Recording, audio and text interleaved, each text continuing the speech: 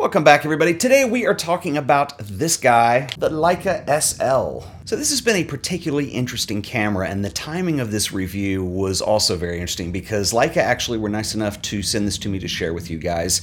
And at the time when they sent it to me, I did a little preview video, and I mentioned that there were some upcoming announcements from Panasonic at Photokina, and they have since been announced. And so now we have a partnership between Leica as well as Panasonic and Sigma now, and this is the mount they're going to be using. And so this is now the L mount, and you're going to see two new cameras from Panasonic and then lenses from Panasonic, Sigma, and I'm assuming Leica as well. So it's interesting because this is not exactly a new camera. It's been out for a few years. I was really honored to have the opportunity to get to use this a little bit and share my experience with you guys. But I was kind of thinking, this is interesting that they would send this to me now, but since that news came out, I think this really becomes quite an interesting camera. We're only going to be talking about the Leica SL today and the 24 to 90 millimeter lens that they sent because that's what I've actually shot on.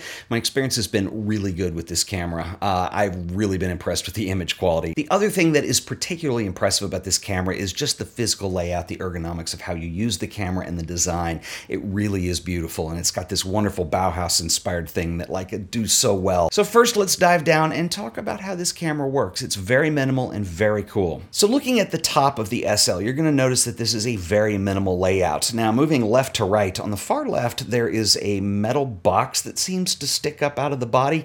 That's actually the GPS. This camera has GPS built in. Assuming that you're in an area that supports GPS, this camera will tag your images. It's a really nice feature to have, and it's very handy because it's something you don't have to do later if you use geotagging to search your images. On the right-hand side of the camera, we have a top LCD screen, and then there's just 3 buttons and a dial. We have the shutter button on the front, the video record button on the back. The one next to it is a live view button, and then we have a command dial on the top of the camera. I'm going to come back around to how this works in a minute. The back of the camera is extremely minimal as well. We have an on and off switch. The LCD is surrounded by 4 buttons. We'll talk about how those work when we get into the menus. You have a thumb knob joystick, and on the right-hand side of the camera is a rear command dial that also presses.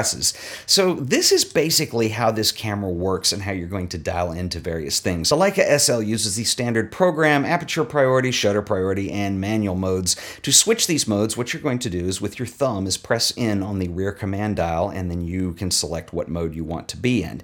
Now, let's say I'm in aperture priority mode, for instance. Once I select that, now the top dial controls the over or under exposure settings, depending on if you want to compensate your exposure, and then the rear dial actually dials in the aperture, and this works the same way for shutter speed priority as well. When I go into that, now we're going to change the shutter speed with the back dial and exposure compensation on the top, and when you go over to manual mode, the rear dial becomes aperture and the top dial becomes shutter speed. It's really simple to use. In your basic configuration, if you're using either the rear screen or looking through the viewfinder, you're going to see all the AF points. And if you use the joystick, you can toggle the selection around to which point you want to be in. And then what I love is that you can either press in on the joystick to dial in that particular autofocus setting, or you can have pressed the shutter. The screen is touch sensitive as well, so you can also select your focus point that way. In this basic configuration, the SL is really easy to use, and that's one of the things that I love about it. And one of the things that I love that Leica have done so well with this design is it's minimal. And one of the problems that you have with a lot of modern cameras, especially when you move into mirrorless, is we have lots of options in terms of technology, and sometimes the interface and just the layout of the camera can get very confusing. And what I like about this is generally you're going to have it set up for one specific type of thing while you're addressing the subject you're photographing. This allows you to do it, and it also allows the camera to become pretty transparent, and the photographer and the image just kind of blend in, and you're able to actually concentrate on what it is that you're trying to photograph. So major props to Leica for a very minimal design. So when you want to go into the menu system to change the way the camera is set up, I really love that Leica has taken another minimal design approach to this as well. And as I mentioned earlier, you have your rear screen, and there are 4 buttons that surround that screen. And so basically all of your options are going to be controlled by using these 4 buttons. When you just press any one of them, you're going to see a series of 4 icons that come up that tell you basically what each one of them does. So on the top left, for instance, you have your camera settings. On the bottom left, you have a crop feature. So if you're using manual focus and you want to zoom in, for critical focus, you can do that. On the top right, you have your playback. And on the bottom right, you have basically a button that will scroll through all the various views that you have with the viewfinder and the rear LCD as well. So depending on what information you want to have on your heads-up display, that's what scrolls through that. Now here's the cool thing is each one of these 4 buttons will kind of change depending on what setting you're in. And I know that sounds confusing, but it's actually very intuitive and it's actually very easy to use. Everything's well laid out and labeled. So for instance, if I'm in the camera settings, the default is I basically can select any setting that I want for the camera. So for instance, drive mode, focus mode, so on and so forth. On the bottom left, you have image settings. On the bottom right, you have camera setup settings. And on the top right, you have a favorites list. So if you want to assign things over to a favorites menu to get to really quickly.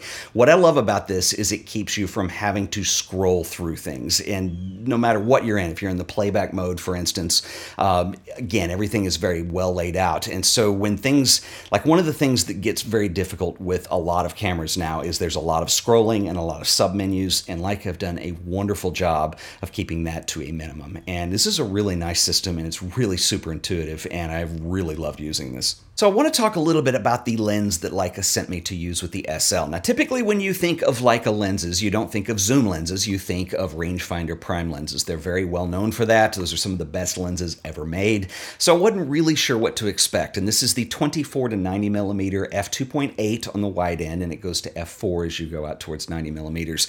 And I have to say, I was really impressed. This is one of the best and most versatile zoom lenses I think I've ever used. It is just unbelievably good in terms of image quality. And typically, a normal zoom lens like this is going to be like a 24 to 70, or sometimes they go longer, like you'll have a 24 to 105, but it'll be an f4 straight across the board. I really like this focal range. This is a 24 to 90, so it goes into portrait territory. And I wasn't sure really how that was going to look in terms of portraits, because as you go towards 90, f4 isn't the widest aperture in the world, but you still get a considerably beautiful depth of field. And it's not going to be as razor thin as something like a Noctilux or something like that, where it's an f9.5. But the out of focus rendering on Leica lenses is so gorgeous, and the contrast, everything about it is just so beautiful looking. I was really impressed with this. Now, the one thing I will say about this lens is it is clearly a studio lens. It is heavy. There are 18 elements in 15 groups. There are 4 aspherical elements in here, so it's extremely well designed. But when you combine that with the weight of the camera, it is not really a street camera. It is heavy. Now, one thing that is very cool about the SL is that you can use adapters. Leica makes them, so you can use all of the M-mount rangefinder lenses with the SL. That would considerably lighten this up and make it much more of a street camera. Now, you won't have autofocus on those lenses because they're manual focus only, but it does start to make you realize that Leica have a system in mind for what they're doing. Another concern I had with this lens is how well it was going to perform in low light, and there's a couple factors that actually make it perform pretty well. First of all, the SL does really well at higher ISO settings, and so 1600 and even 3200 are very usable. It also has built-in optical image stabilization, which helps, and I actually think that the weight of this camera and the solid feel keeps it more steady in your hand, and I really didn't have too much troubleshooting in low light at all. Technically speaking, Leica cameras have always been quote-unquote mirrorless. That's what a rangefinder is. It does not use a reflex mirror. But as I've said many times on this show, what we're seeing with mirrorless right now, it's way more than just having a camera without a mirror in it. It's about a data stream that you're able to pull off of the sensor and view in real time, and it's really interesting to see what Leica has given us in terms of that. And I think clearly now, when we take into consideration the announcements that were made at Photokina with the partnership between Panasonic, Sigma, and now Leica, that this is a system camera that they're looking at, and it's going to revolve around this mount. And I think that's where it opens up some particularly interesting possibilities. So for instance, I think it's fairly obvious that Leica cameras and lenses are an investment. Getting into that system is not something you do casually because they are expensive. And so for Leica, who has always had this incredible rangefinder approach to what they've done with cameras, to go into a mirrorless system, it's got to be something that's going to have that versatility to it. Now, I think that already they sort of are going in that direction, but now with the announcement of the three-way partnership with Sigma and Panasonic, I think you're going to see more options, not only in terms of camera bodies, but also in terms of lenses at different price points. And it's going to be really interesting to see what comes of that. So let's talk about video for a second. Now, typically you don't associate Leica with video. In fact, I think it's been something they've largely avoided on their cameras. Many cameras in the M series, for instance, don't even offer video as an option. The Leica SL does. In fact, we're filming on that right now, and I have to say that it was one of the most impressive things about this camera. So I'm going to compare Leica and Panasonic for just a second. The only reason I'm doing that is because both these companies are now in a partnership where they are developing cameras and lenses for this mount. Having said that, what's interesting is that the Panasonic cameras like the GH5 and the GH5S, in fact, the rest of this video was all filmed with the GH5, they offer features that make them actually professional video cameras in a mirrorless format. In fact, I think they're one of the leaders in that area. They offer things that many other camera companies just don't. They really are set up to be video cameras. Now, having said that, what's interesting is Leica is much more bare bones. However, the image quality is excellent, as you can see, and also the autofocus, which I'm using right now, tends to work a lot better than what Panasonic does with the DFD technology, or the depth by defocus. Depth by defocus works wonderfully for stills, but when you use it in video, it tends to hunt and seek a little bit. It's gotten better with firmware updates, but it's just still not there. Now, what's interesting is both cameras are contrast-based autofocus detection, and the Leica just does a much better job. Now, having said that, there are many features that you don't have on the Leica. For instance, you don't have a flip around screen. There is a pretty serious crop in 4K. In fact, I've had to move this camera way back, which is why my framing changed. But having said that, the image quality is incredible, and I think there's a lot of capabilities and a lot of possibilities that Leica could work with their mirrorless system. And I would really love to see something like an SL2 come out that would offer some of that and be a really serious contender as a video camera. I think Leica, with the lenses that they offer and the image quality that you get, I think it would be a big game changer for them. The Leica SL does not have IAF, but it does have facial recognition autofocus. It's one of the drive modes, and that's what I'm using right now. And with this lens being f2.8 on the wide end and f4 on the long end, you're going to have a deep enough depth of field to where, as long as it's not hunting and seeking, you're going to get everything in focus, and it's really pretty impressive. The other thing is Leica gives you a log profile with this camera. I'm shooting right now using the L-log profile. Panasonic has something similar with V-log, of course. Sony has S-Log. There's many types of log profiles, and essentially what they do is they're going to require grading, but they shoot a flat picture. So if you need to go in and post and have more control over recovering shadow detail in a high contrast situation, for instance, a log profile will allow you to do that. I will say this, I do like the L-log profile. When you grade it, it's actually very easy to grade. You just adjust your contrast, give it a little bit of saturation, you have a lot of control over your colors. So I'm going to wrap this video up shooting on the Leica SL, and I really have enjoyed using this camera. It has some shortcomings in that it's extremely heavy. It's more of a studio camera than it is kind of a street photography camera, which is kind of odd because Leica's kind of known for those kinds of things. Having said that, though, this is Leica's foray into full-frame mirrorless, and I think it is an excellent start.